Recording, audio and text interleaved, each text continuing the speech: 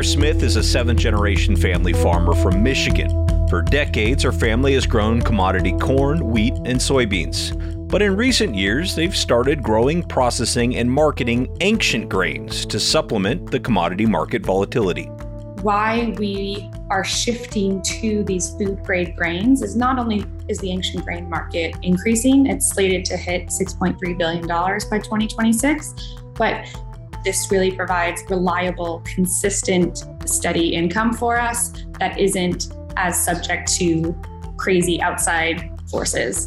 But marketing their first ancient grain, teff, was not as straightforward as Claire had hoped it would be. She ended up creating a new consumer packaged good, or CPG product called Teffola. And her story is one that speaks to several current trends we're seeing in food and agriculture. Buyers have about 3 minutes to talk to you. And so being able to say right off the bat, we're sourcing ingredients from our seventh generation family farm where we're pivoting from corn and soy to alternative grains and seeds, that singular sentence probably bought me, an extra 7 minutes multiple times, right? And the more time you have to talk to a buyer, the better. Teffola's Claire Smith talks to guest co-host and farm to CPG expert Jennifer Barney on today's Future of Agriculture podcast.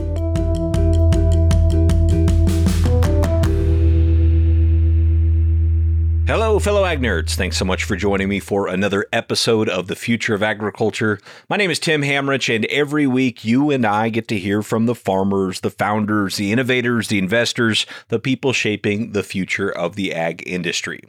Before we dive into today's episode, I want to make sure I recognize our quarterly presenting sponsor, which is the engine of Canada's agriculture industry, Calgary, Alberta.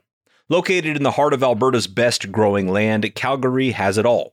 With more than 22 facilities in Alberta playing a critical role in ag research and innovation, Calgary is a hub for precision agriculture and agricultural technology. The Calgary region has proximity to customers, abundant primary agricultural commodities, and a growing cluster of value-added processing capacity. That's why multinational agribusiness leaders call Calgary home. In Calgary, they're leading the agribusiness revolution, and you're welcome to join. Visit CalgaryAgBusiness.com to learn more. That's CalgaryAgBusiness.com. Thank you so much to Calgary Economic Development for supporting the Future of Agriculture podcast. Okay, today's episode is all about ancient grains and building a CPG business on top of an established farm. These are two things that I personally know very little about, so lucky for you and for me, we have a guest co-host joining us on the show today, Jennifer Barney. Several months ago, someone on LinkedIn shared a post called Ag Companies Launching Food Brands. And if you're a longtime listener of the show, you already know that is something that I'm very passionate about and fascinated by. So, of course, I immediately read the post and subscribed to the newsletter of the person who posted it. Well, it turns out that newsletter was called The Business of Food, and it was created by Jennifer Barney.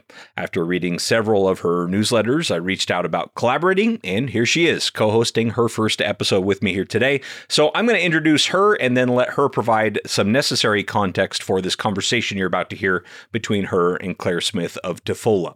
Jennifer is a consumer packaged goods, or CPG, expert. She lives in the Central Valley of California and got her start in the food industry 16 years ago when she founded the almond butter brand Barney Butter. Jennifer successfully grew the brand to nationwide retail distribution and sold the company. After exiting Barney Butter, Jennifer has since become an advisor and consultant to startups and ag leaders who want to get closer to the consumer with their own brands and innovations. Her newsletter, like I said, is called The Business of Food, where she shares food industry knowledge, including business modeling, growth tips, and what to focus on in the early stages of business. Jennifer, thank you so much for joining us. Oh, thanks, Tim. I'm so pleased to be here. Well, let's maybe start talking about you before we dive into our featured guest here a little bit. Your background. So you started Barney Butter. What was sort of the impetus of that? How did all that start?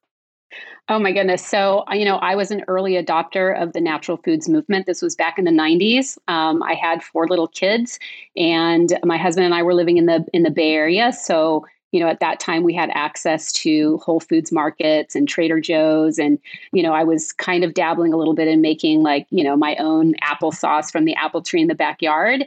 Through my husband's career in banking, we relocated to Fresno, California, which is in the Central Valley. And I was one of those people that had no idea that this was the breadbasket of the world. And living in Fresno was like 1 degree of separation to an almond farmer. And at the time, I knew about the health benefits of almonds. I was also very sensitive to the fact that, peanuts can be an allergen for, children. Not that we had any peanut allergic children, but I just thought, gosh, why isn't there a better almond butter out there? There really should be something that is more palatable for the family. So I just started making my own. I had, friends of mine that were almond farmers, and, I learned all kinds of things about different varieties of almonds. And the next thing you know, I stumbled into this world of consumer packaged goods, which I had no background in. And created a brand. I scaled the brand to national distribution. And then I sold my company. So, I'm completely out of Barney butter. It's still a product on the shelf. I'm very proud of, the progress that the brand has made over the years, and been a joy to other people who, want a very smooth and stable almond butter that's more akin to like a peanut butter. And I am so pleased to be on I'm such a huge fan of Future of Agriculture. And I'm just so happy to be here.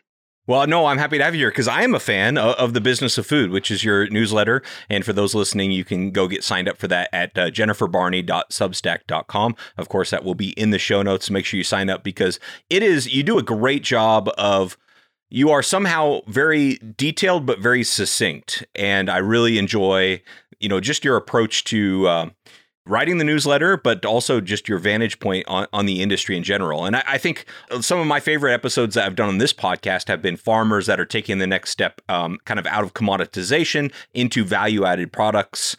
But it's not as easy as just like, oh, now I'm going to add a bunch of value and make a bunch more money, right? There's a ton of challenges to achieving the dream that you did with Barney Butter. And we have a great example of somebody kind of doing all this here on the show today. And I'm really excited to kind of start this collaboration with you with today's episode. Can you maybe introduce us to who the audience is going to hear from today, and then a little bit about why you thought it'd be kind of a fun episode to put together? Yeah, absolutely. No, I'm super excited. I got to talk to Claire Smith, who is the founder of the ancient grain granola brand Tefola. And Claire comes from a 7th generation farming family in Michigan. Her family farm is called Tenera Farms. They've been farming wheat, corn, and soy since 1837. And just a few years ago, in 2015, Tenera Farms started planting teff. And that is a tiny, tiny grain. It's rich in protein and fiber. And it's a key ingredient in this Ethiopian bread called injera. And so why the farm began growing this obscure grain and how they became processors, what led Claire to start making and marketing granola is the subject of this interview.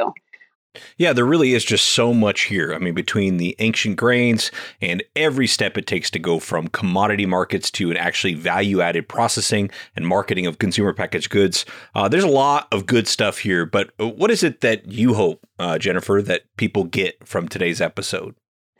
So, Tim, what to listen for in this interview is that changing the food system is really a grassroots effort.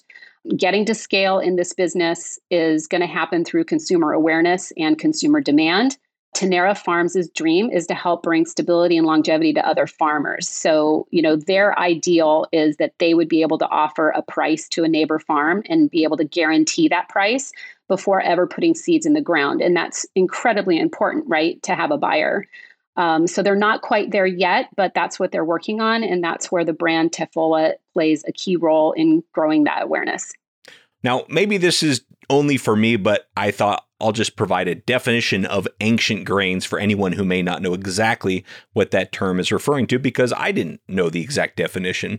So I'm looking to the trusted source of wikipedia.org, so take it with a grain of salt. But what it says is that ancient grains is a marketing term used to describe a category of grains and pseudo-cereals that are purported to have been minimally changed by selective breeding over recent millennia, as opposed to more widespread cereals such as corn, rice, and modern varieties of wheat. Ancient grains include varieties of wheat, spelt, coarsen wheat, einkorn, and emmer, and the grains of millet, barley, teff, oats, and sorghum, as well as the pseudo-cereals of quinoa, amaranth, buckwheat, and chia. We obviously had a great quinoa episode, which I can't remember the number off the top of my head, but I'll make sure I link that in the show notes. And this one kind of reminds me of that, similar, trying to bring an ancient grain to commercialization and the challenges that go along with it. Super great episode. Here it is. I'm going to drop into the conversation where Claire is sharing a little bit more about the background behind this teff operation and her family farm.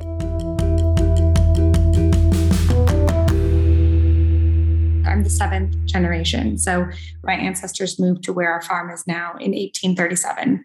And since then, we've been doing corn, wheat, and soybeans, and pretty much predominantly that until more recently, when my dad was talking to a friend of his who works in agriculture in Eastern Africa. He was hearing about the gripes and the woes of cash crop pricing and all of, the rising input costs and the falling prices. And this friend of ours recommended that we try growing teff, Teff. It's native to Ethiopia. They use it every day in their bread called injera. But we tried growing 33 acres of it in 2015. That was our first year of growing it. And it was truly beginner's luck. It came up perfectly. And it was the most beautiful crop, even though we barely knew what we were doing. But we taught ourselves how to grow it and harvest it, which is a massive challenge with the world's tiniest grain. It's tiny, it's smaller than amaranth. And so it was difficult to figure out how to harvest it. And since then, we have grown leaps and bounds. We have built our own facility so that we can clean it on site.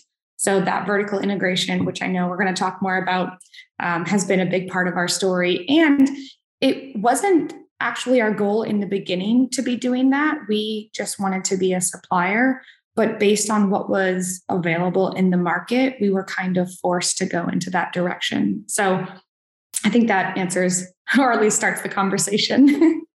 Yeah, there's so much there. Oh my gosh. So let's start with, you said seventh generation, you said 1837, is that right?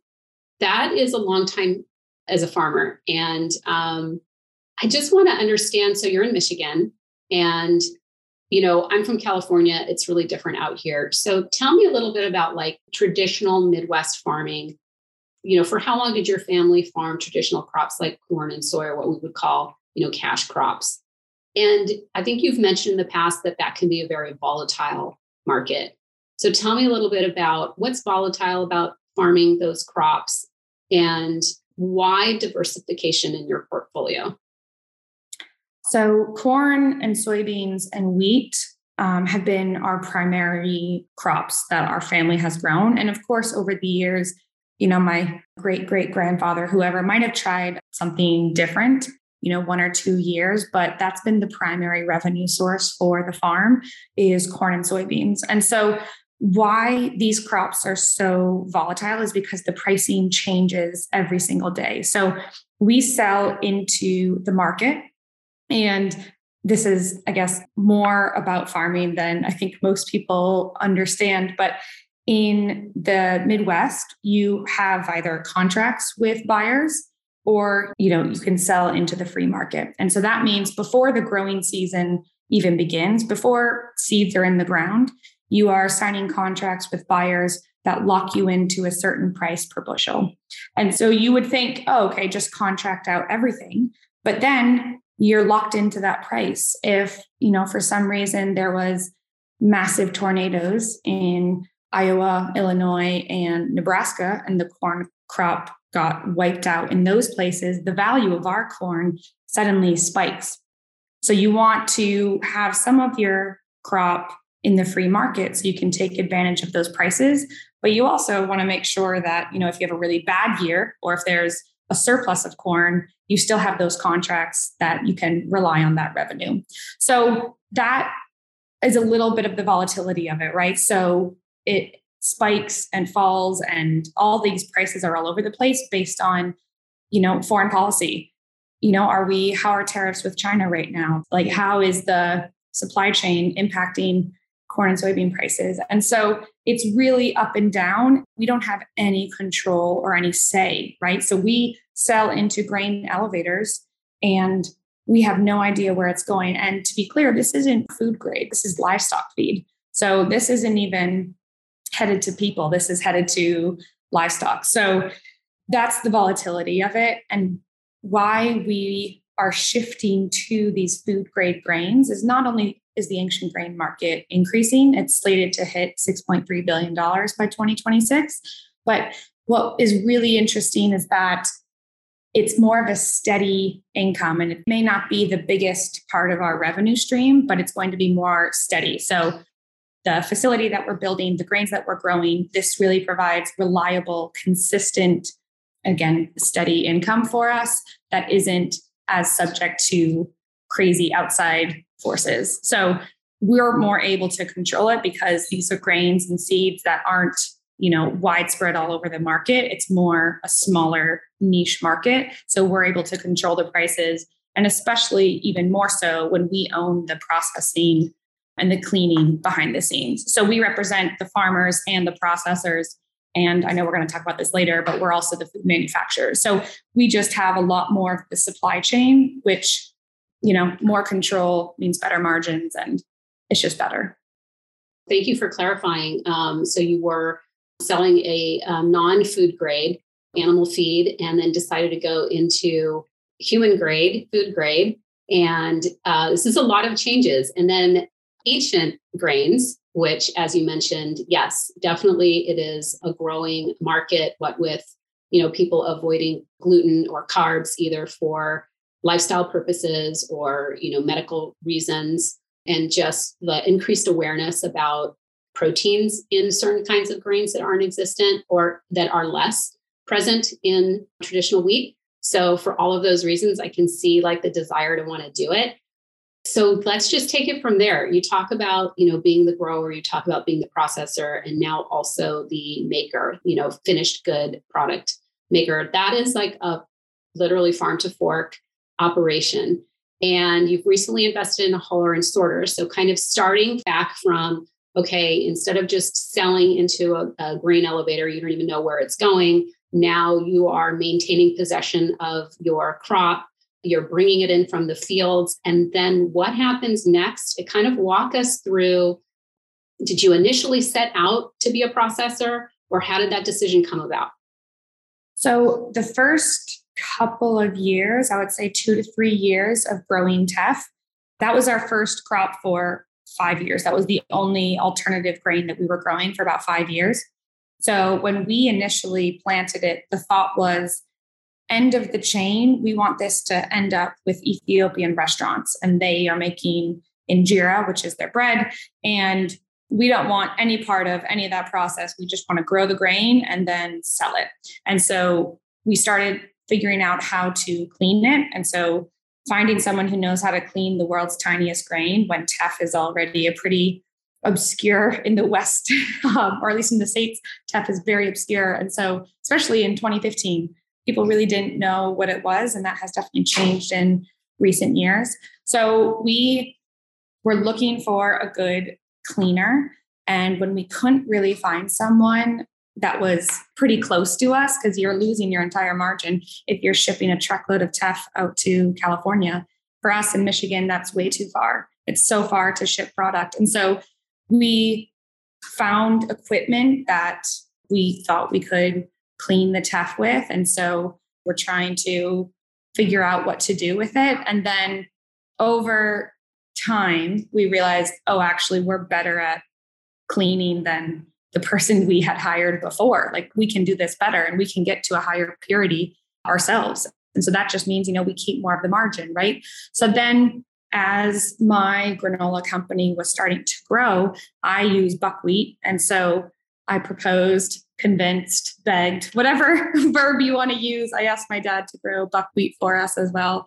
And so a couple of years ago, we've now grown buckwheat on the farm. And then as we were seeing more and more interest in ancient grains, and also seeing how difficult it was finding processors, that's when we decided to go all in on building a facility, a gluten-free facility, because that was another key part for us, was that there was no gluten-free processing facility that could handle our grains because they're so specialized. And so we finished construction and finished putting equipment into the facility that was built on site end of 2021.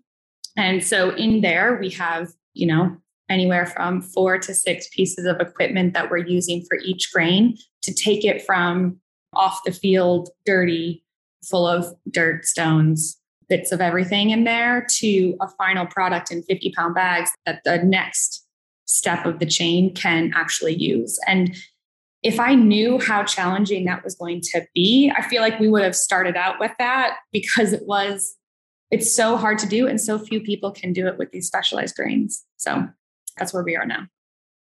Oh, I love that story. And yes, hindsight is 2020. We get into things out of ignorance. We come out the other end going, if I had only known, right?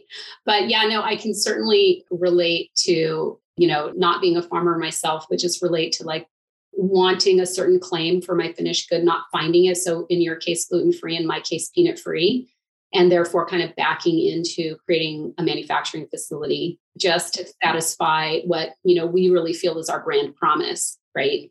So I love that story. So I ordered your product. I got a wonderful infographic with my order that tells about the regional grain chain. And I love this because it's very easy to read. And in between kind of the third step and the fourth step, you have the part about preparing the grains, where you talk about cleaning, drying, hulling, milling. And then the next step is making food.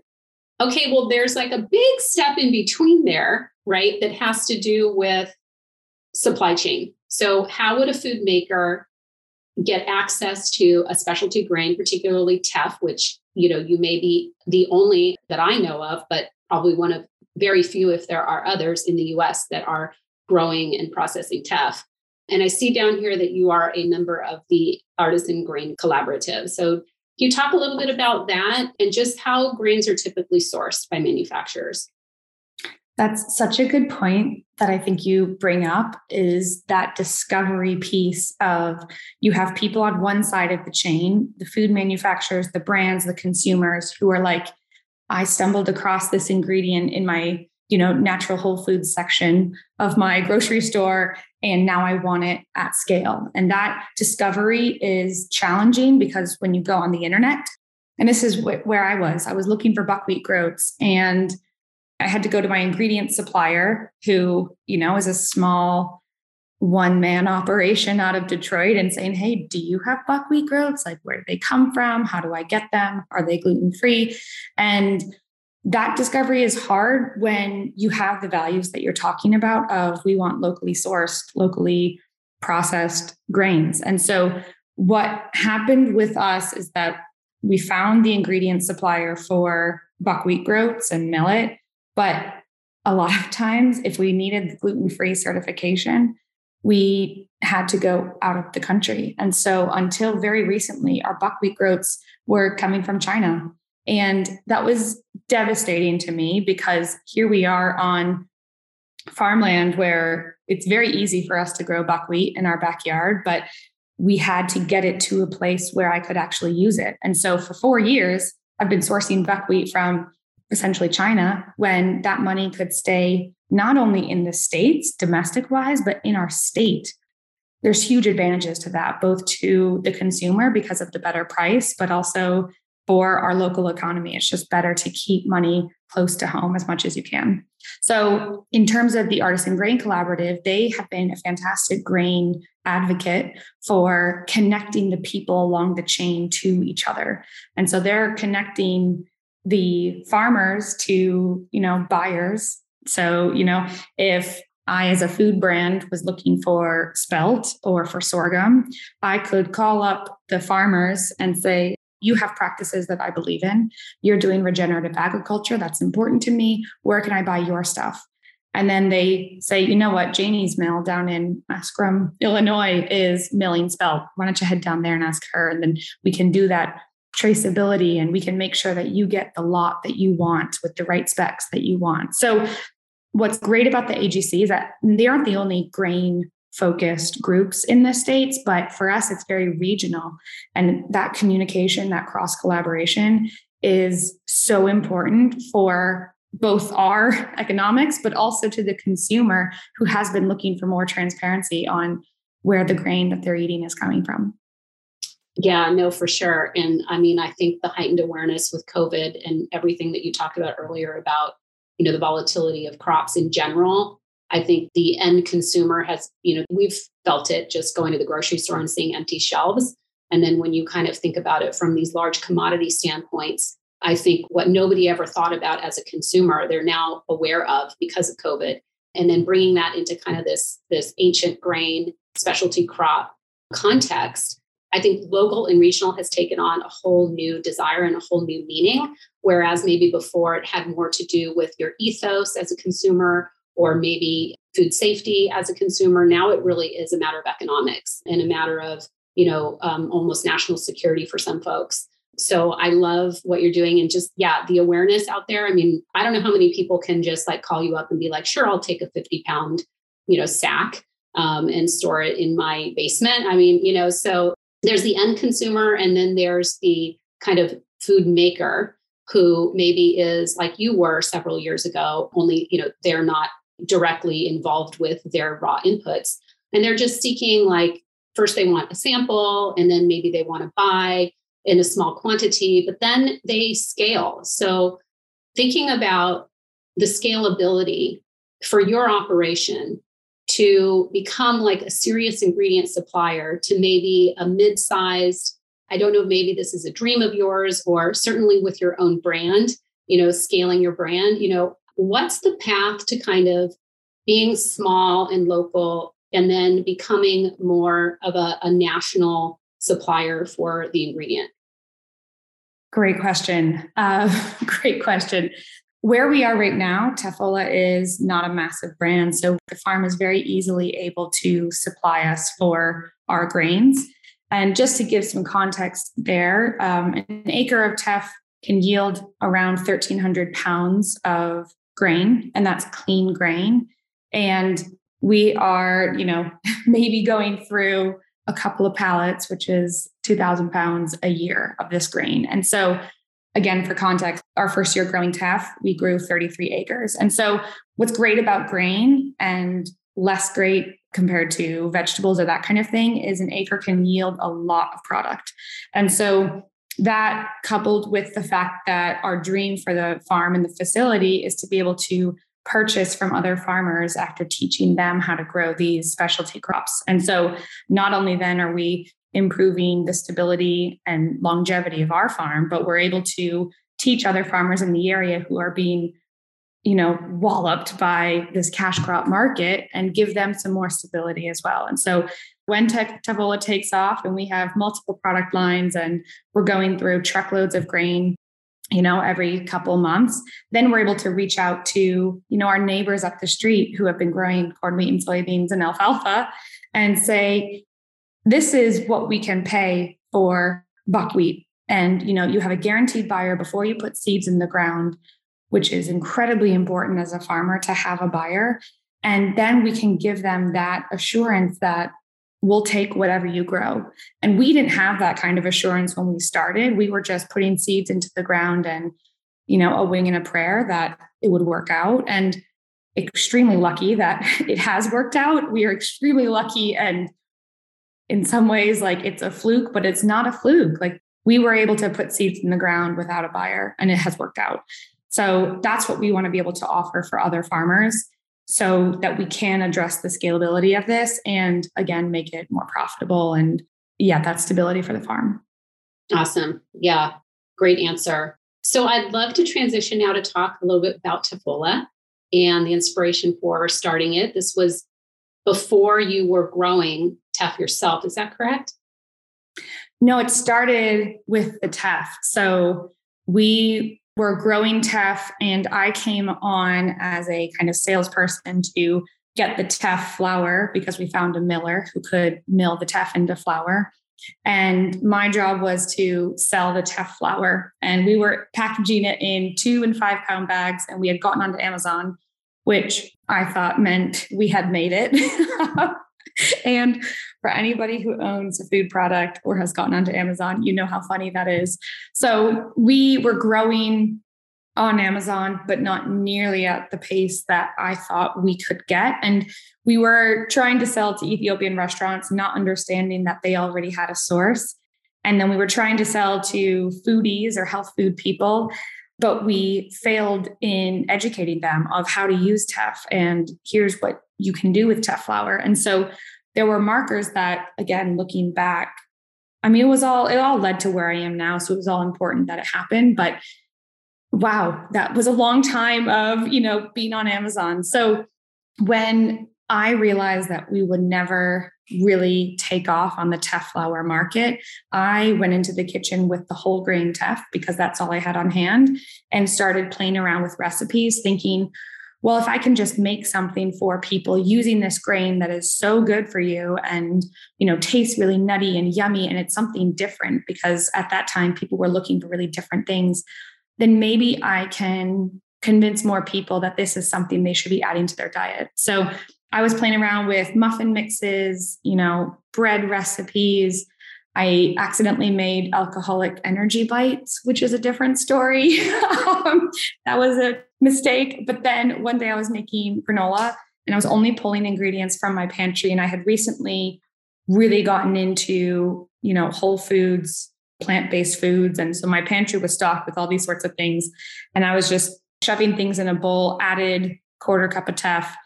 And the flavor was unlike anything I had tried before because it was complex. And that's what I always come back to when I'm talking about Teffola and flavor. And what makes it different is we have many ingredients. We have 13 ingredients and they are all there to add flavor and nutrition. We don't cut any corners just because we don't want an extra ingredient to pay for. These are all ingredients that are adding flavor. And so the teff adds a subtle nuttiness that can be elevated by the almonds and the walnuts. And then the buckwheat is there for texture and bulk because I hate oat-based granola. It's so bloody boring. Excuse my French, but it's very boring. So we wanted layers of flavor from grains, and grains can deliver that unlike other more expensive ingredients like nuts or that kind of thing. Oh, I love it. I can attest to exactly what you're saying about the complexity of texture and how important that is. So I'm a make it at home granola person myself. About once every 3 or 4 weeks, I make these huge batches of granola in my kitchen. I don't have access to teff and buckwheat. So I'm relegated to what I can find at the grocery store. But yes, I appreciate very much that there are different levels of texture, different levels of crunchiness, and that just adds so much to the eating experience. And you're right that people are looking for something different. And I think when you look in the granola, if you look in the cereal section, which the granola is a subcategory of cereal section, it's just a lot of the same stuff, which is mostly oat-based. It's because, let's face it, to make a really nice granola that is super healthy, it's expensive to the end consumer. By the time you go through the distributor margin, what it takes to market the product, package the product, as you know, everything that you've learned from entering into this wonderful world of CPG, by the time it lands on the shelf, the per ounce cost is quite expensive because it is a nutritionally dense product with high quality ingredients if it's going to really meet that consumer demand. So when you're presenting to buyers, okay, you're very atypical in the sense that the core of your ingredients is grown by your family. So when you talk to buyers, how important is that story and what is their reaction? So a lot of times buyers have about 3 minutes to talk to you. And so being able to say right off the bat, we're sourcing ingredients from our 7th generation family farm where we're pivoting from corn and soy to alternative grains and seeds. That singular sentence probably bought me, an extra 7 minutes multiple times, right? And the more time you have to talk to a buyer, the better to get their attention. So what they love about it is that no other granola brand can say that. No one else is sourcing directly from their family farm. And then you add on the element of we're using unusual ingredients like teff and buckwheat groats and millet. And they pause and they think about it. And I think buyers are always thinking about what their consumers want. And as more consumers are looking for healthier alternatives to wheat that are gluten-free, as more consumers are looking for transparency and aligning their values with the food they're eating, that becomes an easier yes for the buyer. It becomes an easier yes to give us a chance and give us 3 facings on a shelf. And so it's been incredibly important for us for that farm piece. And obviously it's, at the crux of who we are as a company. But without that, it would be much harder. It would be much harder. And I would figure it out, but I'm lucky that I don't have to. It's just, it buys us more time as an emerging brand with the buyer that we wouldn't have otherwise. And so now it becomes a game of how do you talk to the right buyers? How do you know that you're in conversations with the right buyers at the right grocery stores?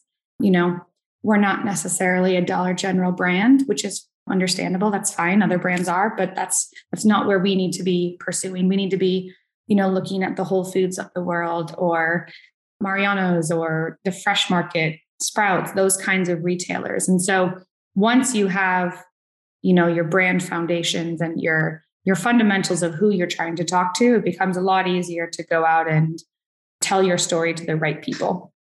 Yeah, for sure. I think you just really hit on an important point, which is really understanding what your channel strategy is on the outset. And it's not a matter of just pitching it out to anybody who will say yes. It's a matter of being very intentional as to where is your consumer that is going to be your brand champion, if you will, especially when you're first starting. Where is that consumer going to find you? Is it more in the independent stores? Is it more in the natural stores? Is it more in the specialty stores? And then really going after, the retailers that are core in that channel and also geographically. So can you just leave us off with where can consumers find Tefola? What grocery stores are you distributed in? And then any other e-commerce marketplaces can your products be purchased? So we are mostly distributed, and this is the founder way of saying this, our retail footprint is primarily in the Midwest region. But for people who aren't in CPG land, we are mostly in grocery stores in the Chicagoland area and the Midwest, so Michigan, Ohio, and Indiana. Anyone can buy on our website, eattefola.com. But we have some pretty exciting news that you actually haven't heard yet, Jennifer, which I'm thrilled by. We will be doing a soft launch with Good Morning America in July, which is so exciting. I am very nervous personally to see how this goes, but I know it's going to go super well because I will over prepare. That's just going to be what happens. But in July, you'll be able to find us on the Good Morning America website, which is going to be really, really fun. So eattefola.com. We are not on Amazon yet. We are just on our website, but anywhere else, we have a store located on the website as well. So you can check it out there. That's such great news. Good Morning America is going to be fabulous for you.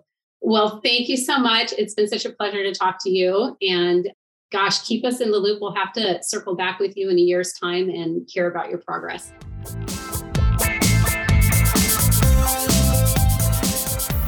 Man, Jennifer, that was a fantastic interview. I love stories like this of a farmer finding a new market and then kind of building a new supply chain from scratch in a lot of ways. So really, really enjoyed that. One thing that, stood out to me that I've been thinking a lot about is the whole industry is talking about regenerative agriculture. And it just seems to me that if these regenerative practices are really going to get incorporated and stick around, and if we can do it while trying to reduce our dependence on herbicides and pesticides, it's going to take crop diversification. It can't just be, add a cover crop here, reduce tillage there. I think it's going to have to be a new system that includes a variety of crops. And so it's exciting to see new crops like this take hold in a place like Michigan. And I'm curious from your perspective, what do you hope listeners take away from today's episode? Yeah, no, I think you're totally right. And, I sit on the consumer brand side of things, right? So I'm always drawn to what is trending and what do consumers want. And, the trend being right now, not only traceability, but also consumers wanting better nutrition from sustainable sources. And of course, as you mentioned, that puts monoculture in the hot seat. There's a lot of talk about regenerative.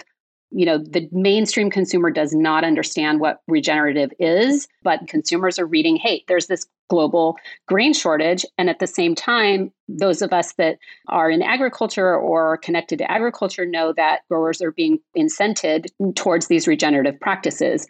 So what's so great about what Claire is doing is they're pivoting towards not just like, oh, we're going to respond to regenerative and cover crop. They're actually making these ancient grains as a cash crop and responding to that consumer demand for the better nutrition and the sustainability. Love it. Now, this is such a great interview, and I know listeners are going to demand more. So hopefully we can do more of these in the future, and really appreciate you bringing this interview to the audience today. Absolutely. Thanks, Tim. Well, I really would love to hear your feedback on today's episode, specifically because Jennifer and I have kicked around some other ideas about some other sort of like farmers finding new ways to value add and even getting into consumer packaged goods and maybe doing some more guest hosting or perhaps even a standalone series of a podcast. So your feedback on this would really be appreciated. Good or bad, constructive or otherwise. What'd you think of this? Are these the type of stories that you'd like to hear more of? Would it be beneficial here on this podcast or as its own standalone entity of some kind? Jennifer and I would both love your feedback. You can reach me, tim@aggrad.com. You can reach Jennifer by signing up for her newsletter, jenniferbarney.substack.com. Really would love your feedback on this, but thank you so much for listening. Your time and your attention I value greatly, and I really don't take it lightly. I'll be back next week with another story of ag innovation.